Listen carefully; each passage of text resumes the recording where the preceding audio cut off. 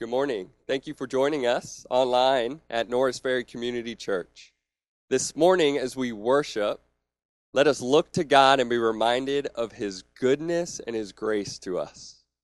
As we begin our service, we are going to read a passage out of Psalm 105 that encourages us to give thanks to God for His wonderful works and to seek His presence continually.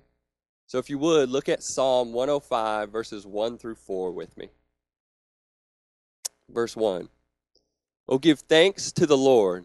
Call upon His name. Make known His deeds among the peoples. Sing to Him. Sing praises to Him. Tell of all His wondrous works. Glory in His holy name. Let the hearts of those who seek the Lord rejoice. Seek the Lord and His strength. Seek His presence continually. Let's pray. Father, you are a God of unfailing love and mercy.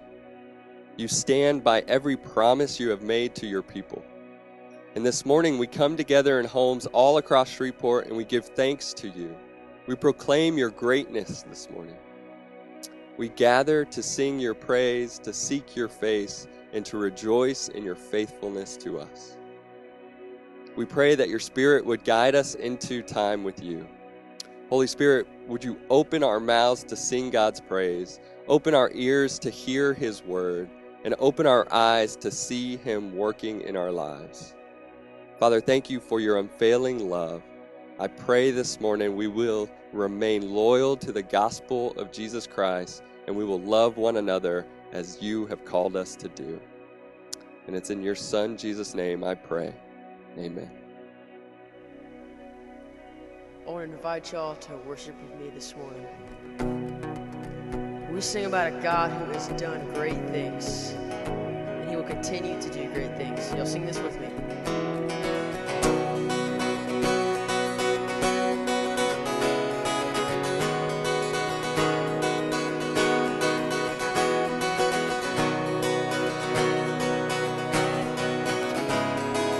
Y'all sing this with me. Come, let us worship our King. Worship our King. Come, let us bow at His feet. He has done great things. See what our Savior has done. See how His love overcomes. He has done great things. He has done great things.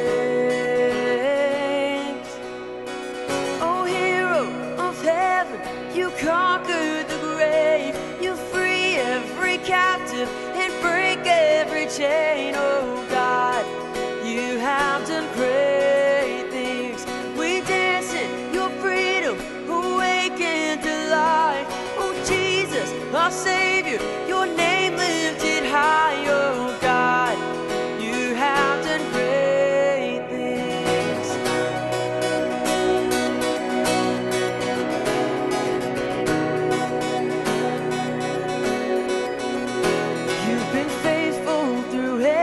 Storm, you'll be faithful forevermore. You have done great things, and I know you will do it again. For your promise is yes and amen. You will do great things. God, you do great things. Oh,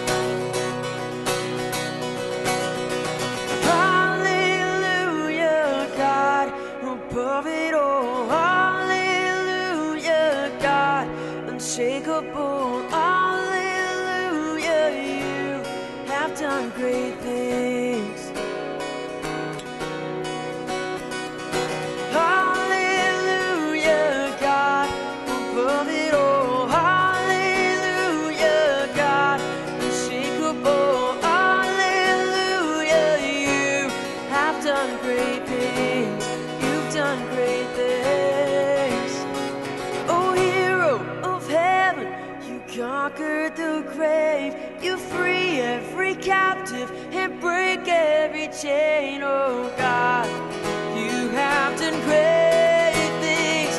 We dance in your freedom, awaken to life. Oh Jesus, our Savior, your name lifted high. Oh God, you have done great things. You have done great things. Oh God, you do great things.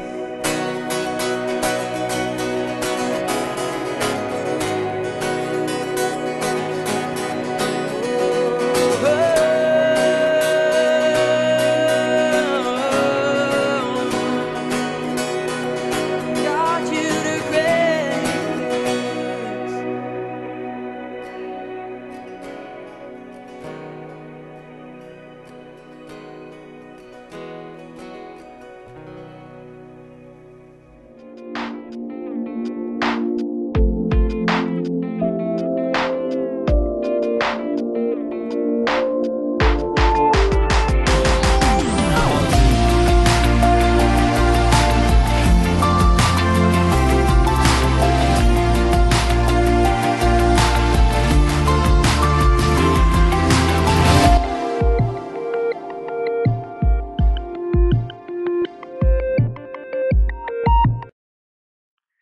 Well, good morning.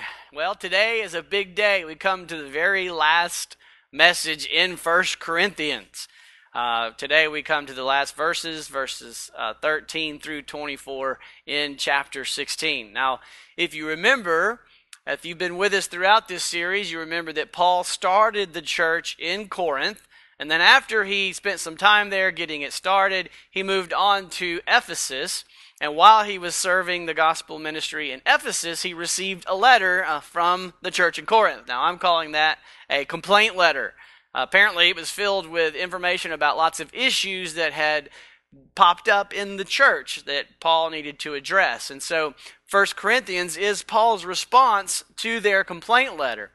And what we've seen all throughout this letter is Paul is responding to issue after issue or problem after problem that has developed within the church. And what's interesting is that in every response there is some aspect of the gospel. Paul sees all the problems in all of their life through the lens of the gospel of Jesus Christ. Just to review, remember the first problem we saw was church unity, that they had become divided, that each of them had kind of developed a cult around personalities of certain leaders or teachers saying, I'm of Paul, or I'm of Apollos, or I'm of Cephas. And so they were divided over that, and Paul's response was, no, we only worship Jesus because he died on the cross for our sins. And so we want to stay unified around this gospel of Jesus Christ. And then next we saw various members of the church were participating in sexual immorality under the guise of freedoms that they enjoyed in Christ, and what they did in the body didn't matter. Paul responded to that, saying, no, Jesus in the gospel, he died to set you free from sexual immorality, and he mentions that the body will be resurrected, so what you do in the body matters. And so he called us to sexual integrity in light of the gospel of Jesus and the resurrection that we will enjoy later. We also saw they had problems, members using their freedoms to trample over consciences of others. They were eating food sacrificed to idols. So what did Paul say to them? He went to the gospel again, and he said gospel love dictates that we don't do that we put concerns of others above our own freedoms, that we should be willing to deny our own freedoms for the good of others in our church family. Then we also saw their worship services became chaotic, and people were all about exalting themselves and showing off in church, if you will. And Paul said the gospel demands that we put the needs of the greater good above our own. And the greatest need that the church has is to worship Christ, is that Christ should be exalted in our services, not any one individual or any personality. Then finally, the people in the church were denying the bodily resurrection. We looked at this for quite a while in chapter 15. And Paul again goes to the gospel, and he says the resurrection of Jesus Christ is at the very heart of the gospel. And then he calls the church to recognize that the gospel resurrection is the key to every aspect of life in the church. He says it's the resurrection that will solve all these issues that they're facing, or it's the gospel that will solve all these issues that they're facing. The gospel unites the body of Christ. The gospel love moves us, motivates us. It's the source of our motivation to put others ahead of ourselves. And Paul is calling them to apply every area of their life, to look at every area of their life through the lens of the gospel of Jesus Christ. In other words, what we see is the gospel is not just to save sinners. The gospel is for believers. It's for the church. It's the foundation. It's the water that we swim in the church family. It is for everyday life in the church. And so today, as we come to Paul's final words, it's no surprise that his focus is on the gospel. But think about what Paul's doing. He's given final words of instruction to people he dearly loves. It's a lot like Dana and I will be doing as we drop Madeline, our senior in high school, drop her off at Louisiana Tech this fall, heading her as she heads off to college. And when you think about that moment, I think, man, what do you give? What are your final words of instructions to your child as they kind of are launched off on their own? I could think of so many things I want to say, but after studying this text, I think I now know the one word that encapsulates everything. And that word is loyalty. Remain loyal. I want to encourage her as you head off to school. I want you to remain loyal to the Lord. Remain loyal to His gospel, and remain loyal to your family and to us and to the instructions that we've poured into you all of your life. Remain loyal to who you are, who God has shaped you and formed you to be as you head off into this world on your own. And I get that from the words of our text today. That's basically what Paul is doing in these final instructions to his church that he loves, the church at Corinth, is his focus is on loyalty, gospel loyalty. Now today we're going to focus particularly on just verses 13 through 18. And in this farewell greeting, he actually has 7 exhortations, 7 commands that he gives to the church. But really that idea, loyalty, summarizes or encapsulates the whole idea of what he is saying. He is calling the church to remain loyal to the gospel of Jesus Christ.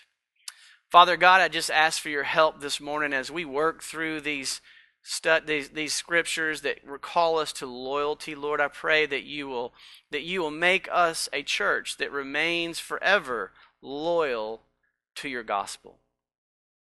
We pray this by the power of your Spirit.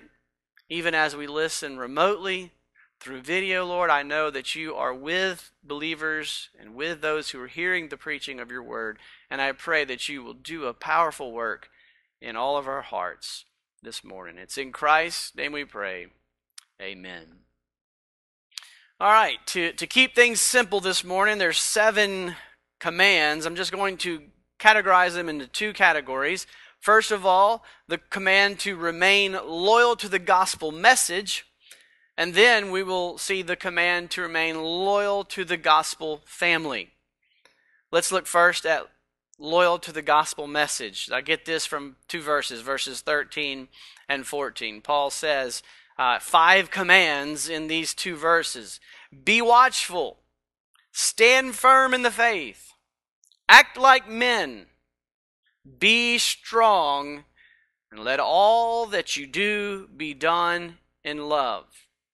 I'm calling this the command to remain loyal to the gospel message. Now, to help you see where I get that from, I want to trace through scriptures some places where Paul uses this phrase, be watchful.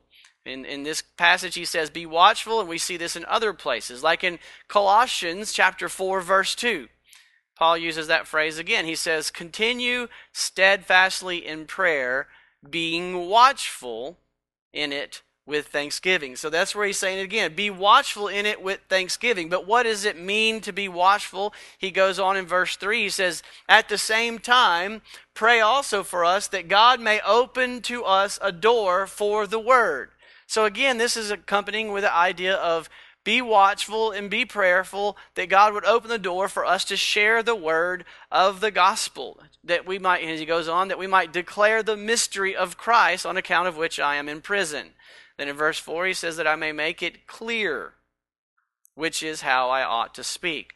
Walk in wisdom toward outsiders, make the best use of time, and let your speech always be gracious, seasoned with salt, so that you may know how you ought to answer each person. So what is Paul saying in this passage where he talks about being watchful? He's basically saying to be watchful that you have great clarity when you share the gospel and when you respond to people in your conversations about the gospel. So again, being watchful is equated to gospel loyalty, loyal to the message of the gospel. Be clear about this message. We also see he uses a phrase in 1 Peter 5, 8 through 9. In this passage he says, beginning in verse 8, be sober-minded and be watchful. In this case, he says, because your adversary, the devil, prowls around like a roaring lion, seeking someone to devour. Resist him firm in your faith. So in this case, being watchful carries with it the idea of remaining faithful in not falling into temptation to sin, not sinning, not living in any type of lifestyle that's contrary to the gospel message that you're preaching or that you're sharing. So again, with your life, he's calling us to be watchful, to remain faithful or loyal to the gospel message by not living any type of sinful life that would be contrary to that message. Our walk needs to be loyal to our gospel message. We also see he uses a similar phrase. It's translated a little differently, but in Acts 20, verses 29 through 31, Paul's instructing church leaders, and he says in verse 29, I know that after my departure, fierce wolves will come in among you, not sparing the flock. And from among your own selves will arise men speaking twisted things to draw away the disciples after them. Therefore, he says, be alert. And that's the same Greek word that is also translated, be watchful. He says, remembering that for 3 years I did not cease night or day to admonish everyone with tears. And so in this case, he's saying, be careful, be alert, be watchful concerning the gospel word that I proclaimed to you, that I brought to you. Don't let anyone twist the message. Remain loyal to the message that I brought to you. And so in verse 13 and 14, when he says, be watchful, stand firm in the faith, act like men, which can be translated, be courageous. He's saying, be courageous, be strong, stand firm in the faith. Let all you do be done in love. He's saying, have a fierce loyalty to protect this gospel message. Don't let anyone compromise this message, whether it's through your life or through words. And at times, as we obey this command, or these commands, it's going to require to be strong and courageous. It's going to require us to not be weak and to be watchful and careful as the winds of cultural change come our way, as political correctness or scientific enlightenment or our own desires to tweak the message. We are being called not to allow that to happen. Sadly, throughout church history, we see that there has been great generation after generation seeks to be disloyal to this gospel message. It's actually strange. It's kind of an unusual thing if you think about it, but we see in Israel they struggled to stay faithful to this simple, pure gospel message. We see in Corinth, we're going to see not too long in 2 Corinthians that Paul is dealing with them and saying, you're not being loyal to this gospel message. We see throughout church history after Corinth, the church, generation after generation, we see churches fall off and leave this simple, clear gospel message. Why do we see that? It's the strangest thing. Church leaders, professors, teachers seem to be dead and determined to try to change this clear gospel message. I read an article by Harold Brown, which is He's a theology professor, but he wrote an article for Ligonier Ministries. In this article, he makes this point or observation about how strange that is. Listen to what he says. He says, it's a curious fact about Christianity that it is the only major religion, many of whose paid full-time priests, prelates, and professors spend much time and energy trying to show that it is false and that it should be totally changed or perhaps even abandoned. And so it's so interesting, it's crazy that he points out that Christianity, so many times the leaders of that faith are trying to change the very message that they serve. Then he goes on to say, Buddhists do not do this, Hindus don't do this. He says Muslims certainly do not, or if they do, they don't live long, he says. And then he kind of concludes, he says, this shows, I believe, that the religion of Scripture, historic biblical Christianity, is obnoxious to the prince of darkness. And so he makes it a point of tempting the professors and priests of Christianity to undermine their own doctrines. It really is crazy when you think about it. Throughout the ages, the very leaders and teachers of the Christian faith seem to be the ones that try to tweak the simple message that Paul says, don't do that. Remain loyal to this gospel message. Maybe it's because of human pride. Maybe our pride, professors want to have something new and make a name for themselves, or be creative and show that they're smarter than someone else. Or perhaps Trevin Wax is correct when he says that maybe this tendency towards heresy comes from the false thought that going deeper or to have advancing thought requires us to do away with orthodoxy. Listen to what he says in response. Trevin Wax says, orthodoxy, properly understood, does not shut down further thought. It does not stop further discovery.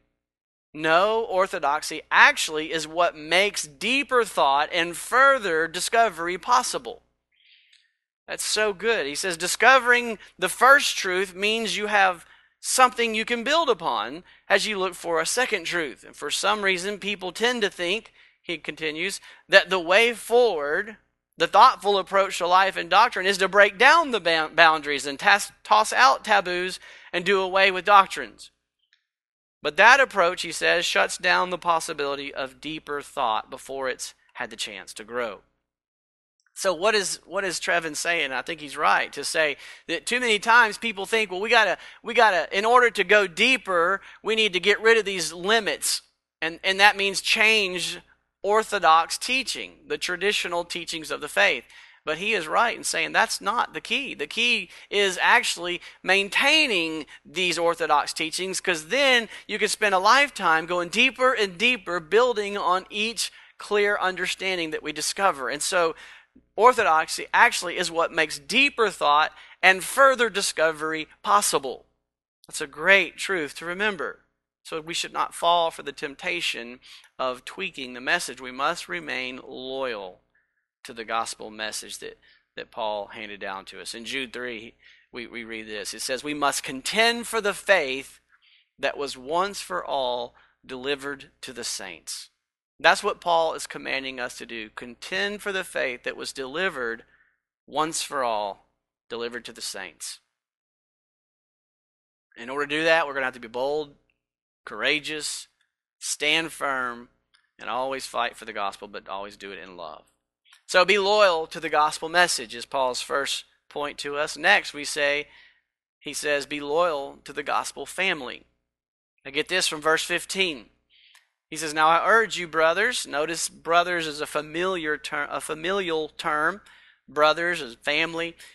And he says, you know that the household of Stephanas were the first converts in Achaia, and that they have devoted themselves to the service of the saints. And then we get the main command in verse 16. Be subject to such as these, and to every fellow worker and laborer.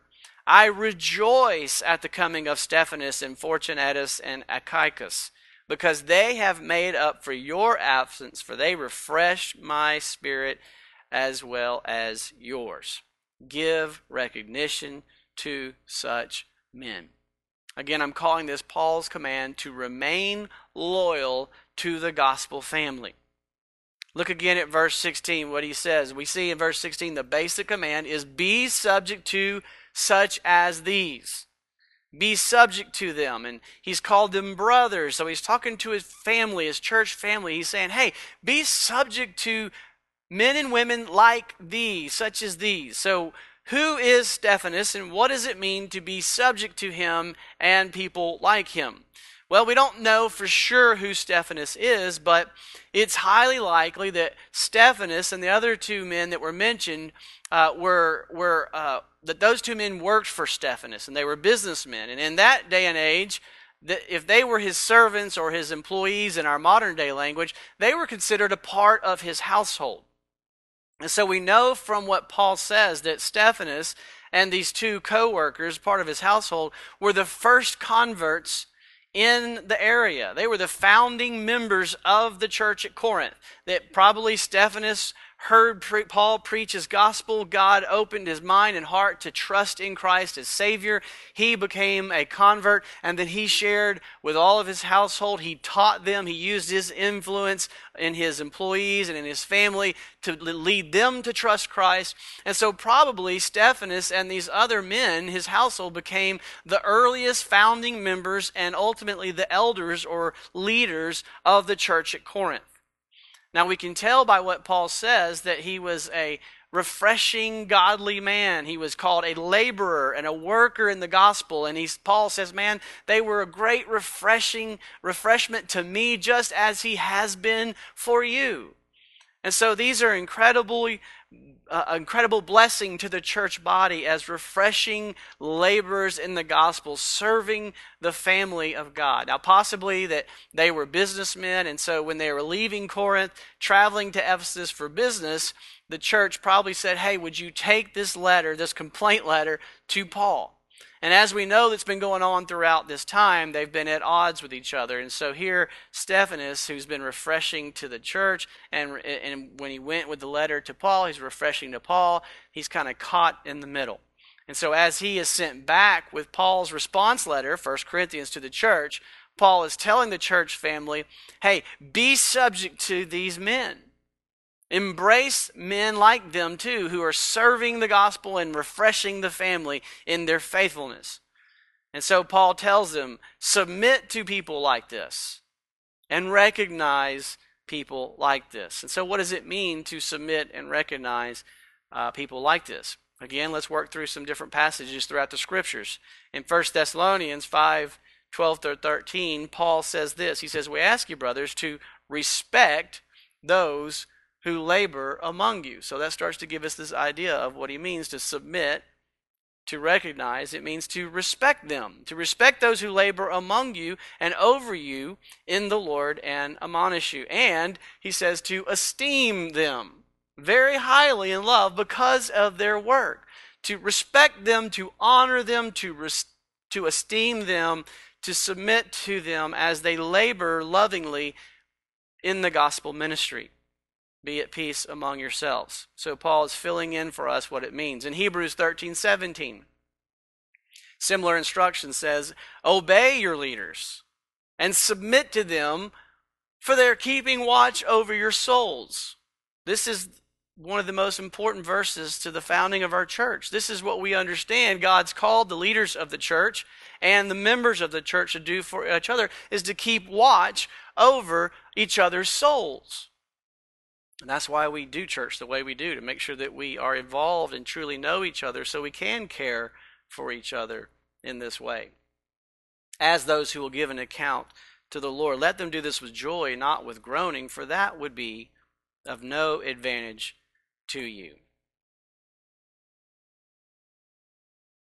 So here Paul teaches that submitting to the church leaders includes obeying their teaching, respecting them, esteeming them, and making it a joy, not fighting against their teaching. This is what we should do in the church. But we see it's not just for church leaders. It's not just submission to the elders it's also to one another. When we go to Ephesians chapter 5, verse 21, Paul describes the church people, the church family, as a people who are submitting to one another out of reverence for Christ.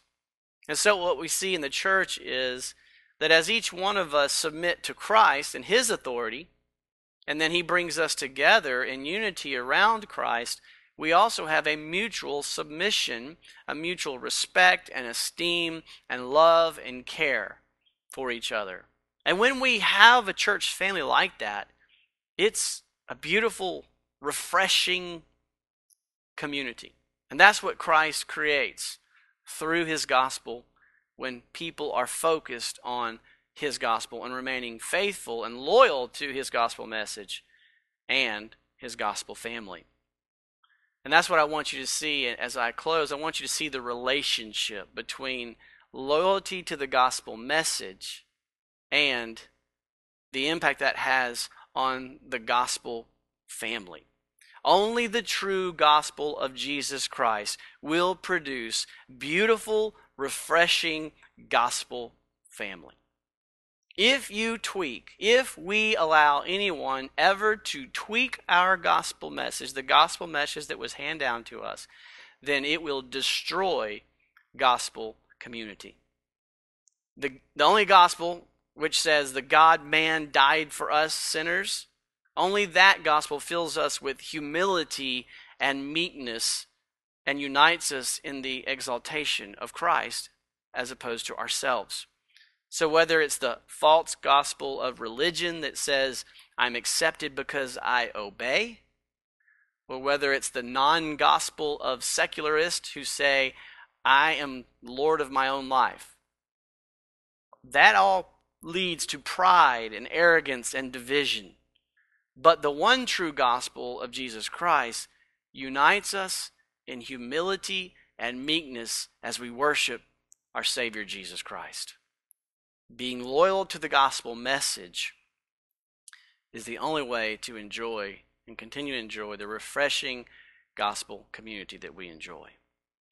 In his book, Life Together, Dietrich Bonhoeffer says this, quote, "What determines our brotherhood is what that man is by reason of Christ. Our community with one another consists solely in what Christ has done to both of us. This is true not merely at the beginning, as though in the course of time something else were to be added to our community. It remains so for all the future and to all eternity. I have community with others, and I shall continue to have it only through Jesus Christ." He continues, "The more genuine and the deeper our community becomes, the more will everything else between us recede. The more clearly and purely will Jesus Christ and his work become the one and only thing that is vital between us. We have one another only through Christ, but through Christ we do have one another wholly and for eternity." End quote. May we be watchful. May we stand firm in the faith.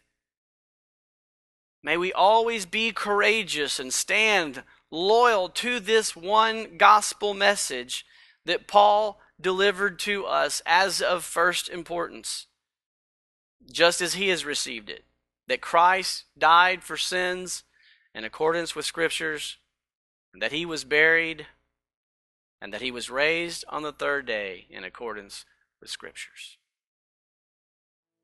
Father God, I pray that you would grant us loyalty to this gospel message, that you would protect this gospel family that is so beautiful and so glorious and so refreshing by protecting forever this gospel message that you've given us. And it's in Christ's name we pray. Amen.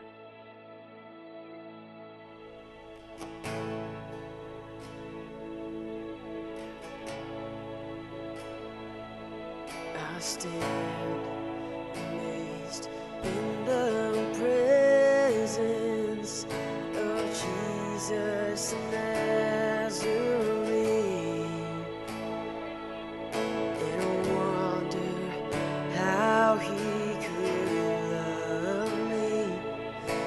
a sinner condemned, unclean. Sing that with me again. I stand amazed in the presence of Jesus the Nazarene,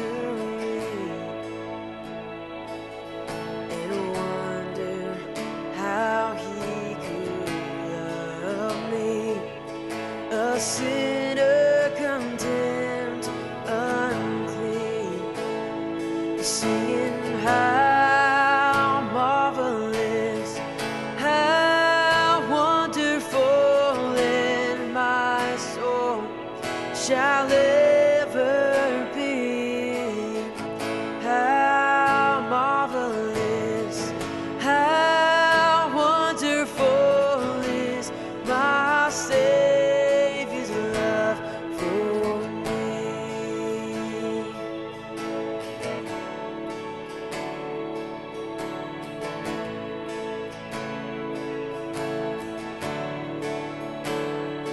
Yes, he took my sins and my sorrows and made them his very own. He bore the burden to Calvary and suffered and died alone, singing how marvelous, how wonderful in my soul shall ever be.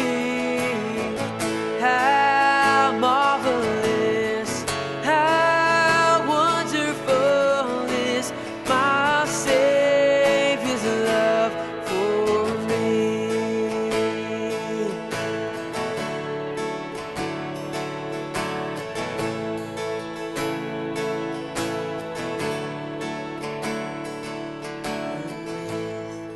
The ransomed in glory, his face I at last shall see. 'Twill be my joy through the ages to sing of his love for me. So we're singing how marvelous, how wonderful in my soul shall ever be. How marvelous, how wonderful is my Savior's love for me. Singing how marvelous, how wonderful is my Savior's love for me.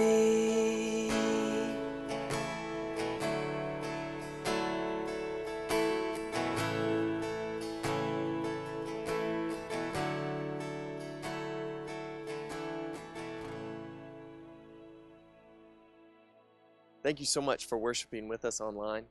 If you're a guest, we are so glad that you joined us, and we would love to connect with you more. If you would, text NFCC guest to 97,000, and that'll send you our virtual guest card, and so we can contact you, or you can visit us on our website, norrisferrychurch.org. We've got a ton of resources on our website that are there to help you during this time to disciple your family, to continue to grow in your walk with the Lord. And so check us out online, norrisferrychurch.org, or check out our Facebook page, and we'd love to connect with you.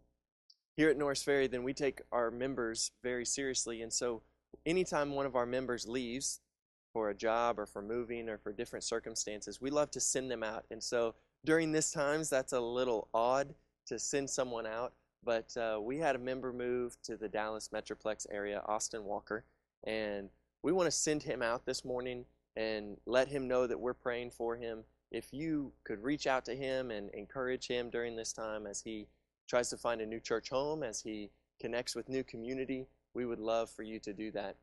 I'm going to send us all out with a prayer out of the passage this morning that's also an encouragement for Austin. And so Let's read this together and then we'll pray. It says, "Be watchful, stand firm in the faith, act like men, be strong. Let all that you do be done in love." Let's pray. God, we pray for Austin that you would help him to be strong in the faith, that you would help him to be watchful, that you would help him to stand firm. Lord, that you would help all of his actions to be done in love, God, and that through him, in this new position and this new people that he's going to meet, Lord, that you would draw many to yourself. You would encourage many. Lord, would you help him to find a church home, and would you encourage him during this time? We ask it in Jesus' name. Amen.